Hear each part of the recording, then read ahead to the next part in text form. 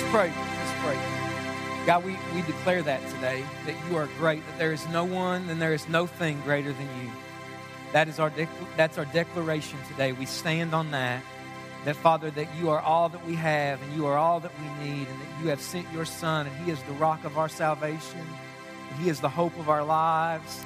And God, we just, as a church right now, we just surrender our hearts to you and ask that, Jesus, you would help us to love you for all that you are and to worship you for all that you are. We are not asking in this moment, in this prayer, I'm not asking anything from you other than you.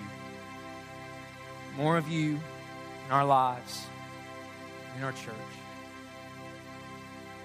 In Jesus' name, amen. You can be seated. You can be seated. Hey, we'll show that video here in just a second. Man, I want to welcome you to Summit this morning. If today's your very first time, my name is Mark, and I'm the forgot what I was. I'm the pastor. I really forgot. I'm like, what do I do here? I'm the pastor here, and man, we're just excited to have you guys here today. Hey, if it is your very first time here, we are just so excited and honored to have you here, and we would love to give you a free gift. We've got a CD and some other things that we've put together for you today, and the way that you get that is just fill that connection card out that you got when you walked in. Take it to the welcome table out there in the lobby. We'll give that to you at the end. And also, if you are a returning guest, you've been here a couple times, we've got something really special we'd love to give you today, because we believe that God, just like what we said here, God has more for you than an hour. God wants a relationship, and a relationship can't be contained in an hour. God wants to know you and walk with you and say, how can I do that? Well, one way you can do that is you can really take the step and get plugged in and connected to this church. And you can do that in several different ways. You can join one of our small groups. We have life groups. You can sign up to serve. And I could go on and on and on. But I just want our church to know that God wants a relationship with you, not a Sunday morning where you can check it off. He wants a relationship. And so if you are here, you're a returning guest, say, man, I would love to know more about this church. Just let me know how to get plugged in. Out there at the welcome table, we've got something really special for all of our returning guests. Just fill out that connection card. Take it there after our service here in just a moment. But right now, we are going to continue to worship as we receive our offering. So all of our ushers are going to go ahead and get in place. So go ahead, whatever you need to do, any preparations you need to make for that, you can go ahead and make those preparations. And I know a lot of you give online. Thank you for giving online. Thank you for however you give. But you know what? This is just as much a part of worship as what we just did. Did you know that? And I say that sometimes. And I don't want you to think, oh, well, he's supposed to say that. No, I'm not supposed to say that at all. But it is a significant part of worship. And the reason that this is worship, what we're about to do as we give the offering, is because of everything that we just sang about. Jesus is worthy of all of it. And so when we give, whether it's here or online, that is us saying, God, you are worth it. God, you are worth it. And it doesn't matter how big or small your gift is. I mean, if you are giving from your heart, man, that is your heart saying, Jesus, you are worth it. You are worth it. And so I want us to give today with that heart that, Jesus, you are worth it. You're worth our lives. And so I'm giving here today just as a testimony to how you're worth it. And so I'm going to pray for our offering. And while we're receiving our offering, we're going to watch a video that Summit Kids put together of some of our kids sharing their favorite Bible stories, and just so you can get a glimpse of some of the kids that we get to serve back there, that we're serving right now, a lot of our volunteers are. And so while we're receiving our offering, as soon as I say amen, you guys up there in the booth, go ahead and hit the go button on that video. Let's pray over our offering today, guys. Jesus, I thank you so much for how you love us, that you are the greatest offering. You are the greatest gift. And God, I pray for this offering, that what it would say is you are worth it. That the cry of every heart, every man and woman and every teenager in this room today would be, you are worth it. You're worth this and so much more of what we're giving, and you're worth this and so much more of how we live and how we think, and you are worth it, God. And we love you. And so, God, I pray that as we give, it would be an act of worship, our hearts declaring you are worthy. We love you, Jesus. And it is in your precious name we pray. And everybody said, amen. Amen. You guys give. Check out this video.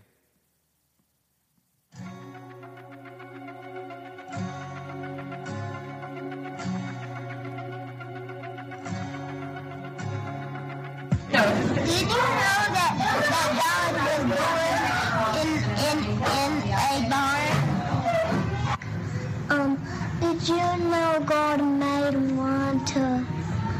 No, did you know God made water to wine? How do you do it? 'Cause he's God. Did you know you can be the salt and light? Even if you're young, you can set a good example for others. God gave his son for a reason. The angel visited Mary and told her she would have a baby. And then an angel visits, and then she told Joseph, but he did not believe her. So an angel visited him too, and they told him, she is not lying. Mary is going to have a baby. And then they told, and then they lived happily ever after. Did you know God wants us to love each other? Did you know that no matter what situation you're in, God's going to take care of you? Did you know in Daniel and the lion's den, an angel came down and shut the lion's mouth to protect Daniel? Oh, that king didn't let God's people go. When Jonah was on a boat with a bunch of people, it started to sink and he got off, and then got swallowed by a whale, and after 3 days he finally got out. I've been to church 3 times, and I've heard about Jesus, and I should tell my family about Jesus. Did you know that you can learn all these stories and more at Summit Kids Church?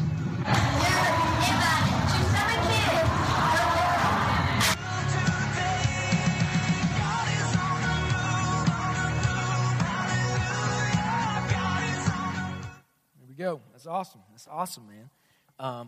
I love that they asked those kids what their favorite Bible story was. The second girl was my daughter, and her favorite Bible story is where Jesus goes to a party and makes some wine.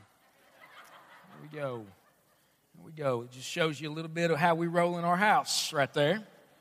Praise, and all the Presbyterians said amen. Hallelujah. All right. All right, man. Today we are in our Multiply series. What we're doing here is we're going through the entire New Testament. Every single week, a different book or set of books. And today we are, what we're going to do today is we're going to take the 2 shortest books in the New Testament and put them together in a sermon. Okay? You might not have known these books are even in the Bible. There's no chapters. There's 25 verses in each of these. The book of Philemon and the book of Jude. And so they are very, very small. And one of the reasons that we're really bringing these together, well, there's actually 2.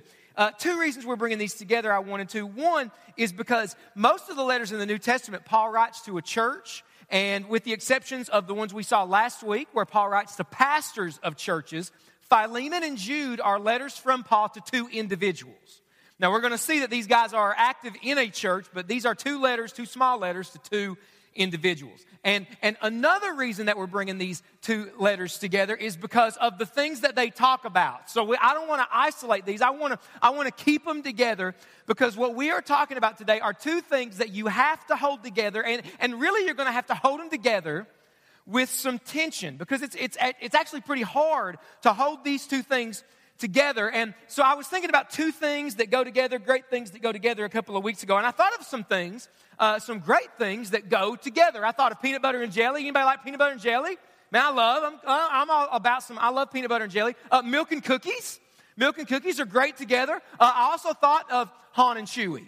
And so some great things that go together. Well, the 2 things that we need to hold together this morning that we're going to talk about are grace and truth. Okay? Grace and truth. Can we all say that together? Say grace and truth. And so we're going to talk about holding those 2 things together. So the book of Philemon, there's a page right in front of you, the book of Hebrews in your Bible, and that page is the page of Philemon. All right, so if you got a Bible, go ahead and open it up there. Philemon is all about grace. It's all about the radical grace of God. And because these 2 letters are so small, they don't get a lot of attention. There's a really good chance that maybe you didn't even know there's a book in the Bible called Philemon. Maybe you've never read it. So here's what we're going to do. We're going to read the whole thing right now. So we're going to read the book of Philemon. Here we go. Paul, a prisoner for Christ Jesus, and Timothy, our brother, to Philemon, our beloved fellow worker, and Apphia, our sister, and Archippus, our fellow soldier, and the church in your house. Grace to you and peace from God our Father and the Lord Jesus Christ. I thank my God always when I remember you in my prayers, because I hear of your love and of the faith that you have toward the Lord Jesus and all the saints. And I pray that the sharing of your faith may become effective for the full knowledge of every good thing that's in us for the sake of Christ. For I have derived much joy and comfort from your love, my brother, because of the hearts of the saints have been refreshed through you. Accordingly, though, I am bold enough in Christ to command you to do what is required. Yet for love's sake, I prefer to appeal to you. I, Paul, an old man, and now a prisoner also for Christ Jesus, I appeal to you for my child, Onesimus, whose father I became in my imprisonment. Formerly he was useless to you, but now he's indeed useful to you and to me.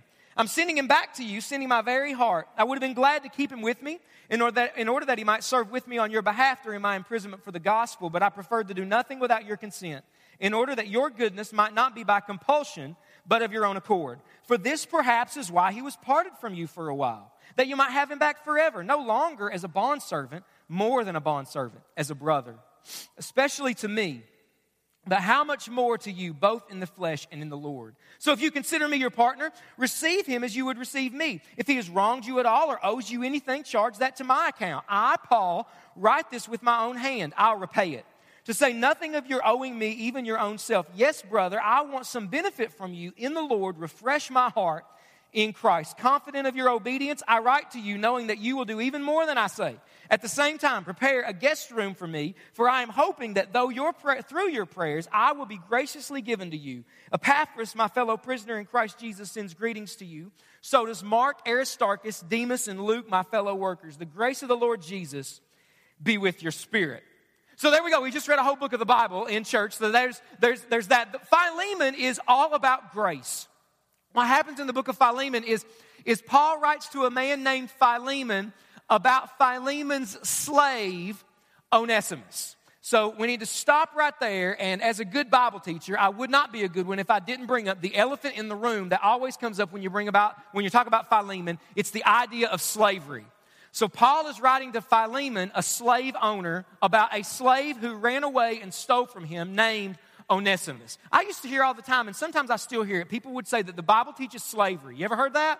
Bible teaches slavery. Bible condones slavery. Listen, the Bible does not teach slavery. The Bible never condones slavery. The Bible is clear that slavery is a horrible evil. It is an absolute sin. See, here's the way the Bible works. The Bible knows that the world is broken by sin, and especially you and I are broken by sin. So instead of seeing people as made in the image of God, we will see people, because of sin, a lot of times people see other people as property to be owned, not people made in the image of God. And when the Bible talks about slavery, the Bible says things about slavery that would have been radical in biblical times. Like, for example, verse 16. So instead of Paul talking about Onesimus as if he's property in verse 16, Paul calls Philemon to treat Onesimus like a brother. He says, listen, he's not property, he is your brother. See, here's what happened. Onesimus, a slave, runs away from Philemon. As he runs away, he steals from Philemon, and he runs to Rome where Paul is. Onesimus and Paul meet in Rome. Paul leads him to the Lord, and Paul is bound by law to return Onesimus to Philemon. And Philemon or Paul are friends, and so Paul writes this letter to Philemon. And he says, listen, I know that the world around us and culture says, because he ran from you and stole from you, Philemon, you can kill Onesimus. You can kill him. I know that culturally that's right to do, but here's an idea. What if you gave Onesimus the same grace Jesus gave you? Instead of killing him or sending him to jail, man, what if you gave him the same grace that Jesus gave you? See, grace is the radical, undeserved favor of God. And Paul says, listen, what if we treated people that way? What if you gave him grace? He says, listen, and I know he stole from you, but anything he stole from you, whatever he took from you, I'll pay it back. What is that? That's grace. So Philemon is all grace. Jude is all truth. Jude is all about truth. So if you got a Bible or it's on your phone there, right in front of the book of Revelation, there is a page, and at the top of that page, it says the book of Jude. Now, just to give Jude his props, so when I get to heaven, he won't slap me upside the head because I read Philemon and not Jude. I'm going to read the book of Jude right now, okay? So here we go. Let's read the whole book of Jude, 25. Each of these have 25 verses, by the way. All right, so here we go. Book of Jude. Jude, a servant of Jesus Christ and brother of James. To those who are called, beloved in God the Father, kept for Jesus Christ, may mercy, peace, and love be multiplied to you. Beloved, although I was very eager to write to you about our common salvation, I found it necessary to write, appealing to you to contend for the faith that was once for all delivered to the saints. For certain people have crept in unnoticed, who long ago were designated for this condemnation. Ungodly people who pervert the grace of our God into sensuality and deny our only Master and Lord, Jesus Christ. Now, I want to remind you, although you once fully knew it, that Jesus, who saved the people out of the land of Egypt, afterward destroyed those who did not believe. And the angels who did not stay within their own position of authority but left their proper dwelling, he has kept in eternal chains under gloomy darkness until the judgment of the great day, just as Sodom and Gomorrah and the surrounding cities, which likewise indulged in sexual immorality and pursued unnatural desires, serve as an example by undergoing a punishment of eternal fire. Yet in like manner, these people also, relying on their dreams, defile the flesh, reject authority, and blaspheme the glorious ones. But when the archangel Michael, contending with the devil, was disputing about the body of Moses, he did not presume to pronounce a blasphemous judgment, but said, "The Lord rebuke you." But these people blaspheme all that they don't understand. And they destroyed by all that they, like unreasoning animals, understand instinctively. Woe to them! They walked in the way of Cain and abandoned themselves for the sake of Balaam's error and perished in Korah's rebellion. These are hidden reefs at your love feasts. As they feast with you without fear, shepherds feeding themselves, waterless clouds swept along by winds, fruitless trees in late autumns, twice dead, uprooted, wild waves of the sea, casting up the foam of their own shame, wandering stars for whom the gloom of utter darkness has been reserved forever. It was also about these that Enoch, the seventh from Adam, prophesied, saying, "Behold, the Lord comes with 10,000 of his holy ones, to execute judgment on all and to convict all the ungodly of all their deeds of ungodliness that they've committed in such an ungodly way." There's a lot of ungodly up in that verse. "And all the harsh things that ungodly," there it is, "sinners have spoken against them. These are grumblers, malcontents, following their own sinful desires. They are loudmouth boasters, showing favoritism to gain advantage. But you must remember, beloved, the prediction of the apostle of our Lord Jesus Christ. They said to you, in the last time there will be scoffers following their own ungodly passions. It is these who cause divisions, worldly people, devoid of the Spirit. But you, beloved, building yourselves up in the most holy faith and praying in the Holy Spirit, keep yourselves in the love of God, waiting for the mercy of our Lord Jesus Christ that leads to eternal life. And have mercy on those who doubt. Save others by snatching them out of the fire. To others show mercy with fear, hating even the garments stained by the flesh. Now to him who is able to keep you from both stumbling and to present you blameless before the presence of his glory with great joy. To the only God our Savior, through Jesus Christ our Lord, be glory, majesty, dominion, and authority before all time, now, and forever. And everybody said, amen. Woo! That's hard, man. That's hard. Hey, we're at 2 books of the Bible today at church. That's awesome. That's awesome. There you go. So here we go. So Jude is all about truth. Philemon is grace. Jude is truth. What happened is some false teachers began to spread false doctrine in churches. And Paul writes to Jude and says, listen, you need to contend for the faith. You need to know the truth. Speak up for it. You need to defend the truth. See, just like peanut butter and jelly go together, grace and truth go together. We need to hold both of those things together, but that is hard. And the reason it's hard is because all of us usually, naturally, tend to swing towards one or the other. Every one of us in here right now, if you're a follower of Jesus, you probably naturally tend to swing towards either grace or truth. So if you naturally swing towards grace, you always talk about how God loves everybody. And you always talk about how there's nobody perfect. And you always want to make sure that everybody's okay. And you always want to let everybody know that there's always room for them and nobody's perfect. And God just loves you just the way that you are. And listen, all those things are fine and true, but sometimes the tendency can be that we so emphasize those things, we never tell anybody that God loves you, but he also calls you to change. Right? But then you can swing to the other side and you can be all truth. And then if you're all truth, you can get arrogant and you get on Facebook and you rant and scream and yell all the time. And the problem there is that nobody listens to you because you're just mean. So ask yourself here really quick, which one of these do you tend to be? Which one of these do you kind of tend to swing towards? You tend to go towards grace, tend to go towards truth. See, Jesus held both of these together with tension in the perfect way. In fact, John 1:14 says that, and the Word became flesh and dwelt among us. We've seen His glory. Glory is of the only Son from the Father. Here it is. Read this last part with me. Full of grace and truth. Jesus was full of grace and truth at the same time.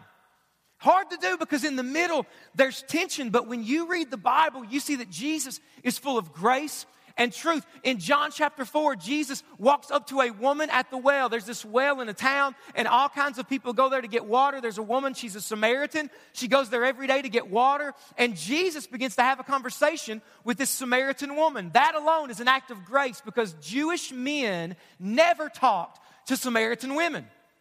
Culturally, in that day, they just believed that Jews were better. And so for Jesus to even have a conversation with this woman, that would have been him stooping himself down. And so this is grace that they're having this conversation. They have this amazing conversation about real worship and knowing God. And it's all grace. And the grace people read it and they get goosebumps and they say, ooh, you love it. And then Jesus looks at this woman and he says, hey, go tell your husband what we just talked about. She says, I don't have a husband. And Jesus says, I know. You've been with 5 men, and the guy you're living with now is not your husband either. Awkward. See, grace and truth. Matthew 9. In Matthew 9, Jesus walks up to Matthew. Matthew was a tax collector. If you read the Bible, sometimes you'll see this phrase, tax collectors and sinners. And what that means is people in biblical times hated tax collectors so bad, they thought tax collectors were so corrupt and messed up that tax collectors had their own category. There were sinners and then there were tax collectors, bro. Tax collectors and sinners. Jesus walks up to Matthew, this tax collector, and says, Matthew, follow me. What's that mean? What that means is, Matthew, I want a relationship with you. Matthew, I want you to be a part of what I am doing. That is grace. And then Jesus even goes further to show grace. He says, Matthew, listen, we're all going to come to your house today. And Jesus and all the disciples go to Matthew's house, and there's all kinds of people there at Matthew's house. And Jesus, because Jesus was full of grace and what? You tell me. Truth. That drove the religious leaders absolutely nuts.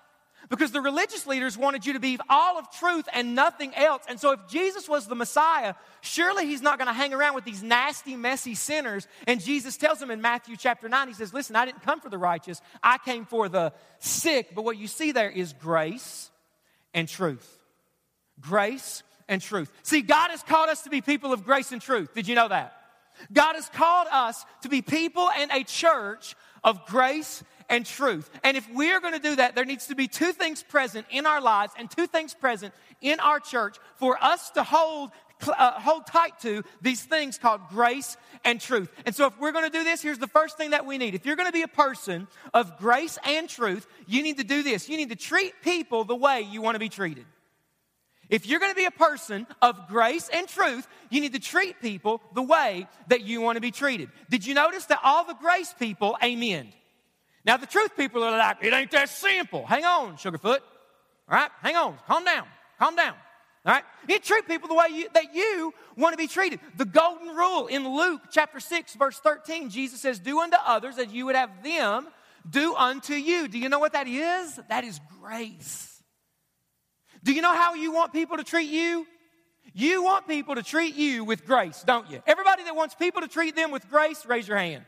You want people to treat you with grace. Listen, you want people to give you the benefit of the doubt, don't you? That is grace. You want people to give you a second chance, don't you? That's grace. When you have a need, you want somebody to come and help you meet that need. You want people to treat you with grace. What is grace? Grace is the absolute, undeserved, radical favor of God. See, we do not deserve the grace of God, church. Man, if you don't get anything else I say today, just get that point right there. Sometimes I hear people say, I want God to give me what I deserve. No, you don't. No, you don't. I deserve hell. I deserve the absolute wrath of God against my sin. I do not want God to give me what I deserve because I saw what I deserve happen to Jesus, and that was horrible. Jesus was tortured to death on a cross. Why? Because in that moment, he got what I rightfully deserved. See, God treats us with grace because of Jesus. Because Jesus took our sin on the cross. Through Christ, God will never and doesn't have to treat you and I as our sin deserves. There is grace available in Jesus. And the grace that God gives to us, he wants us to give that grace to other people. Whether you want to or not, the grace that saves you is the grace that God wants you to give to other people. Now, before I get an email or somebody asks me a question, because every time we kind of talk about something like this in church, and I think these are good questions, people always say, well, Mark, what about me? Because I'm in this kind of relationship and this is happening. Or what about me with this and my kids? Listen, giving people grace does not mean, listen to me, I want you to hear this, because this literally comes up every time we do this in our church, and I just think it's because a lot of the people that maybe listen or come, giving somebody grace does not mean that you have to stay in that abusive relationship. Giving someone grace does not mean that you stay in that relationship or that situation where it is no longer safe for you and your kids to be in that situation. Do you understand? Giving somebody grace does not mean that we become people's doormats and they can say and do whatever they want to us. No, listen. One of the most loving things you can do is at some point you got to set some boundaries, right? That I'm not going to give you money anymore. You can't come around me at this time. You can't come around my kids. Some of the most loving thing that we can do at some point, possibly, in certain situations, is to set boundaries. But at the same time, God calls us to give the grace that he gives to us to other people. See, the context of Luke chapter 6, the golden rule, when Jesus says, do unto others as you'd have them do unto you. Do you know what Jesus is talking about in that context? He's talking about loving your enemies. Loving your enemies. Jesus says, listen, if you love people who love you, that's easy. Everybody loves people that loves them. There's nothing different about you at all if you just love people that love you. I'm telling you to love your enemies. And you hear that, and we hear that, and we say, man, listen, Mark, that's hard. Listen, church, that is not hard. It is impossible. It is impossible unless the grace of God has transformed your life. I cannot love my enemies unless the grace of God has radically transformed my heart and my mind to see that because of my sin, man, I used to be God's enemies, but through Jesus, now I'm God's friend. Right? See, it's impossible to do it without the grace of God. I can't do that. The grace that I have received and transforms me is the grace that God calls me to forgive. So the power of forgiveness can't happen if God's forgiveness in your life is on the back burner of your life. Oh yeah, I'm saved. God's forgiven me for my sin. It's no big deal. Listen, brother, it is a real big deal. There is no bigger deal than the God of the universe forgiving me and you of our sin. There is no bigger deal. There is no bigger deal that God has sought us when we weren't seeking him, and God gives us grace. And our relationship with God is all grace. We're going to talk more about this in detail next week, but I just want to say this. The reason that once you enter into that relationship with God and you can't lose your salvation is because the relationship wasn't started by you. The relationship doesn't hang on your obedience. The relationship hangs on Jesus' obedience, and our relationship with him is a relationship of grace. See, God's called us to be people of grace. God's also called us to be a church of grace.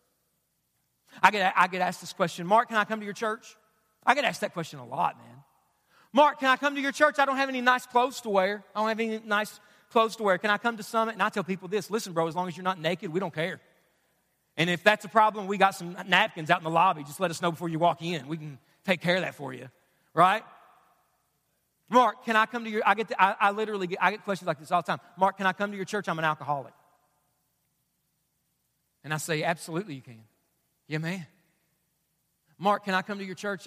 I've got this addiction, man. I haven't been able to beat it yet. Can I come? Yeah, man, you can come. In fact, you can sit with me.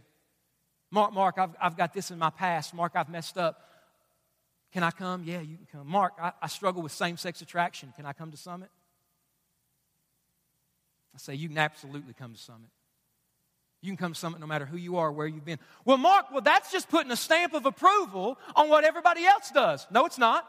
When Jesus went to Matthew's house, he was not putting a stamp of approval on everything in Matthew's life. But what Jesus was showing Matthew is he was saying, Matthew, there's grace for you. See, we got to make room for people no matter who they are, where they've been, why. Not because we're putting a stamp of approval on everybody's life, but we need everybody to know if grace changed me, man, it can change you. If there's room for me in the family of God, there's room for you, right? So we want to treat people the way that we want to be treated. We want to give the grace that we have received. That's the first thing, but here's the second. So that's grace. But here's the next thing. We need to know and speak truth. So the first part is grace, man. We need to be people of grace. If we've been saved by grace, let's give it to others. But also, we need to know and speak truth, church. I love the way that Paul starts the letter of Jude here. He says this. He says in verse 2, beloved, although I was really eager, verse 3 rather, I was very eager to write to you about our common salvation. This is such a wild thing to me. Paul says, listen, I was going to write you, Jude, a book about how great our salvation is. But I have changed my mind, and I am no longer writing about that because of what's going on. He says this, I was very eager to write to you about how common our salvation is, but I found it necessary to write appealing to you to contend for the faith once for all delivered to the saints. I've changed my mind. Jude, I need to tell you, you need to know the truth and speak up for it. You need to know the truth and speak up for it. Listen, Summit, when you first give your life to Jesus, when you first give your life to Jesus Christ, in that moment, we are spiritual babies, right? That's not an insult. That's exactly what 1 Peter chapter 2, verse 2 says, that we are spiritual infants the moment that we give our lives to Christ. But here's the deal. We should not stay spiritual infants. God wants us to grow up. Amen? Did you know that? Did you know that God wants you to grow up? Grow up in your faith. Grow up in your knowledge of God. Grow up in your relationship with Him. Listen, babies are cute, but they're not supposed to stay that way. They're supposed to grow up. Our faith, we're supposed to mature. We're supposed to grow up. See this right here, this is truth. This is the Word of God. Now, I can't go here and discover how to do my taxes. But I can go here and discover who God is. I want you to look at me for a second, especially in churches like ours. Especially in churches like ours.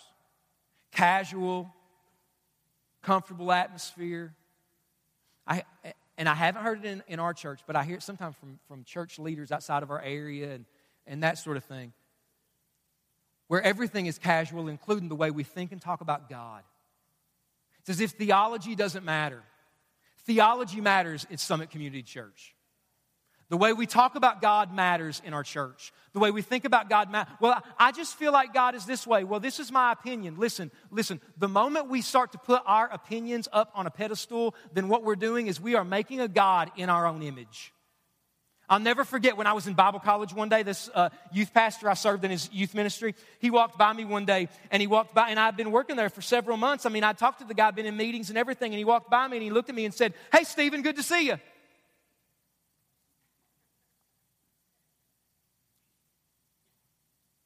said, "That's not my name." He didn't know my name. But I was Stephen to him, right? And I was like, and I told everybody, that guy's a jerk. He doesn't even know my name. He's probably not going to heaven. Right? Like I was offended because that's not my name. Hey, if I got offended when somebody got my name wrong, and you would probably do the same thing, how do you think it feels? How do you think God feels when we talk about Him the wrong way? Hey, if you've got questions about God, get them answered. If there's an answer. Now, God's infinite. All questions won't be answered on this side of eternity. But don't just settle for confusion and uncertainty. I'm working with the students on Sunday nights, and I'm telling our students right now, all the time I'm telling teenagers this. Students, listen to me. You need to own your faith. Own it. It's not good enough that your mom and dad believe in God and know the Bible. You got to know the Bible. And some of you adults, you don't know the Bible either, and your grandparents knew it, and you're banking off their faith. Listen, you need to know the Word of God. That's why we do life groups. That's why we have devotions in our app. God wants us to grow up. I'm taking time here because God wants us to grow up and mature in our faith. 1 Peter chapter 3, verse 15 says this, in your hearts honor Christ the Lord as holy, always being prepared to make a defense to anyone who asks you for a reason for the hope that's in you. Do it with gentleness and respect. Give an answer when people ask for our faith. Can you do that? Can you do that? Or is your answer, I don't know, hang on, let me call Mark. Right? If you went to the doctor and you knew something was up, you just felt something was wrong, and the doctor did all kinds of tests, and he sees the x-rays, he sees the results of the test, and it turns out not only were you right, it's worse than you thought. That you have a disease, and if you don't get this disease, if you don't begin to take a certain kind of treatment, you're not going to survive much longer. But that doctor doesn't want to tell you because it'll hurt your feelings. So he walks back into he walks back into the room where you are, and he says, all right, everything came back great. You look good. See you later. No, I won't. Right? And he doesn't tell you. He doesn't tell you. He doesn't want to offend you. Would you say that's a good doctor? No, that's not a good doctor. You're not going to go back to that guy. You're not going to recommend him. You're not going to give him a 5-star rating on Facebook. Right? He's not a good doctor. See, we want people to tell us in that situation, you want him to tell you the truth. Listen, telling people the truth in a loving way is loving. Telling people the truth in a loving way, not in an arrogant way, not in a jerk-filled kind of way. All right? Telling people the truth in a loving way is loving. And I'll just tell you how this works in our church. Mark, can I come to your church? Absolutely, you can come to our church. And then we say that God begins to work in their life. They want to get baptized, and we're talking to them. I'm talking to them. Somebody's talking to them. Well, yeah, I want to get baptized, but you know what? I got this thing in my life, and I know what the Bible says about it, but I'm not going to stop doing it, and I really don't care because it makes me feel good. We're adults. We're consenting, and it's okay. I'm right with it. And we tell people, and I've had to tell people here in this church, hey, listen, let's hold off on baptism. Let's not do baptism. Because if I baptized you and I knew that, then what I would be saying to you is, you know what? Don't worry about that. It's okay. When you stand before God, God's not going to say, don't worry about it. It was okay. And sometimes that works out great. Sometimes people look at it and say, you know what? You're right. I need to repent, man. I need to walk with Jesus. I need to fix this. And there's been other times here in our church, past 5 years, where people say, you know what? Listen, I don't care what you say. I'm going to do it anyway. And they leave. And it's in those moments where you've got to choose faithfulness with God over popularity in the culture. And here's what I want to say. Here's what I want to say. Now listen. If you have never had to make that choice yet, you will. Every teenager is going to have to make that choice sometime. And every man and woman in this room, you're going to have to make the choice sometime. Faithfulness to God or popularity in the culture. See, Jesus was filled with grace and truth. And Jesus is full of grace and truth in our lives right now. That's the way he treats us. That's the way he interacts with us. So Jesus is full of grace in our lives. Full of grace, so that I look to him and say, Jesus, I'm struggling with this. I've got this addiction. I've got this thing in my life. And he looks back at us and he says, I know you do, and I love you anyway. And because he's full of truth, he says, I know you've got that in your life, and I love you so much. I want you to repent of it and confess, and I want to set you free from it. We can be in a place where, Jesus, I'm so scared, I'm so afraid, and because he's a God of grace, he says, I know you're afraid, and I love you. And because he's a God of truth, he says, don't be frightened, and don't be discouraged, and don't be dismayed. I am with you wherever you go. He is a God of grace, and he's a God of truth. But see, the grace of God is a grace you've got to receive. It's not just a grace he just throws out to everybody, and we automatically have it. You have to receive the grace of God. Have you ever received the radical transforming grace of God? I'm not asking you if you've been to church or if you believe in God. Has the grace of Jesus radically changed your life? Has the grace of God so made a difference that, man, yeah, you're not perfect, but you know what? From the moment you met grace, you have been going a different direction. Has that happened?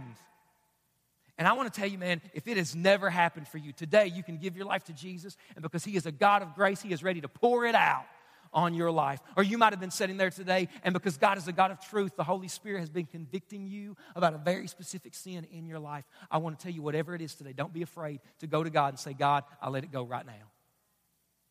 I let it go right now. Because God is a God of grace and truth. Let's pray. Let's pray. Jesus, Jesus, we come to you and we praise you that you are a God of grace and truth. You're graceful. You're filled with grace. And God, how we need that grace. God, it is the grace of God that we need. When we mess up, when we fall, when we blow it, it's the grace of God that we need for our doubts. It's the grace of God that we need in our fear. It's the grace of God that we need when we give into temptation. It's the grace of God we need. And you're also a God of truth. And it's the truth of God that we need, who speaks boldly to us when we're afraid. It's the truth of God that we need when we're afraid to call sin, sin. It's the truth of God that brings us back to reality and say, no, I got to deal with this. And so God, help us today to begin to be people of grace and truth. A church of grace and truth. And it's the grace of God and the truth of God would transform our hearts. So with every head bowed, with every eye closed, I believe that because Jesus is a God of grace and truth, I believe there's something for every person in this room today. No matter how young or old you are, I believe there's something for all of us today. Maybe today you need the grace of God. Maybe today you need the grace of God. Say, Mark, I've got this thing in my life that nobody knows about. God knows about it. And today I need to confess it to God. And I need to ask God to forgive me for this sin in my life. If that's you today, I'm not going to ask you to get up or embarrass yourself at all. But I would love to pray with you. If you are here today and say, Mark, there is something in my life I need to confess to God today. And I want the courage to do it. Would you just raise your hand right now? There's something in my life, man, I got to confess. I got to do business with God about it. Would you just raise your hand right now? Put your hand up right now. Amen. You might be here today and the grace of God has never changed your life. You've never given your life to Jesus. You've never experienced His grace and His mercy. If you are here today and you are not a Christian, right now, this is your moment. This is your moment where you can go to God and say, God, forgive me for my sin. I want to start a relationship with you. I want to walk with you. So if you want to receive the grace of Jesus for the very first time, and this is not grace that lets you go out and live however you want to live. Listen, this is grace that changes. This is grace that transforms. But if you want to begin a relationship with Jesus and have His grace transform your life, pray this prayer with me right there where you're at. Say, Dear Lord Jesus, forgive me for my sin. Come into my life and save me today. I give my life to you right now for the very first time. Help me to live for you and walk with you. Thank you for your grace that saves. In Jesus' name. No one is looking around. No eyes are open. Listen, if you just prayed that prayer, I would love to celebrate with you today. If you just prayed to give your life to Jesus Christ for the very first time, would you just put your hand up in the air and say, Mark, I got saved today. I gave my life to Christ. Would you just put your hand up right now so I can see it and pray with you today? Pray for you. Amen. Amen. Father, I pray right now that every person in here, as we leave, we would know you're a God of grace and truth, and you would wake us up to it. And God, that we would want to share that grace and share that truth with other people. That we would want to love you and that we would want to grow and that we would be hungry and thirsty for you because you are worthy of it. We love you, Jesus. We ask all this in your name. Amen. Amen. Church, let's praise God for today. Let's praise God for this moment that He's given us. And man, let me just say something real quick. And I know at this time everybody's packing up their luggage and ready to go. But man, you know, earlier today when we were singing that we were just astounded with His mercy, man, I pray that that's the heart of our church. I pray that that's your heart. Man, God wants a relationship with you. Church, as the gathering moment, it's over. It's over. We're walking out. But that relationship is not over. God wants a relationship with you as you walk through that door today and every single day. So we are just as much the church out there as we are right here because we are the people of God. Amen? And where we go, God goes with us. And so God wants a relationship with you. So guys, this week, let's seize every opportunity we have to grow in a relationship with Jesus. Guys, hey, I love you. Thank you all so much for coming. First and returning guests, love to connect with you at the welcome table. You guys, you're dismissed. God bless you.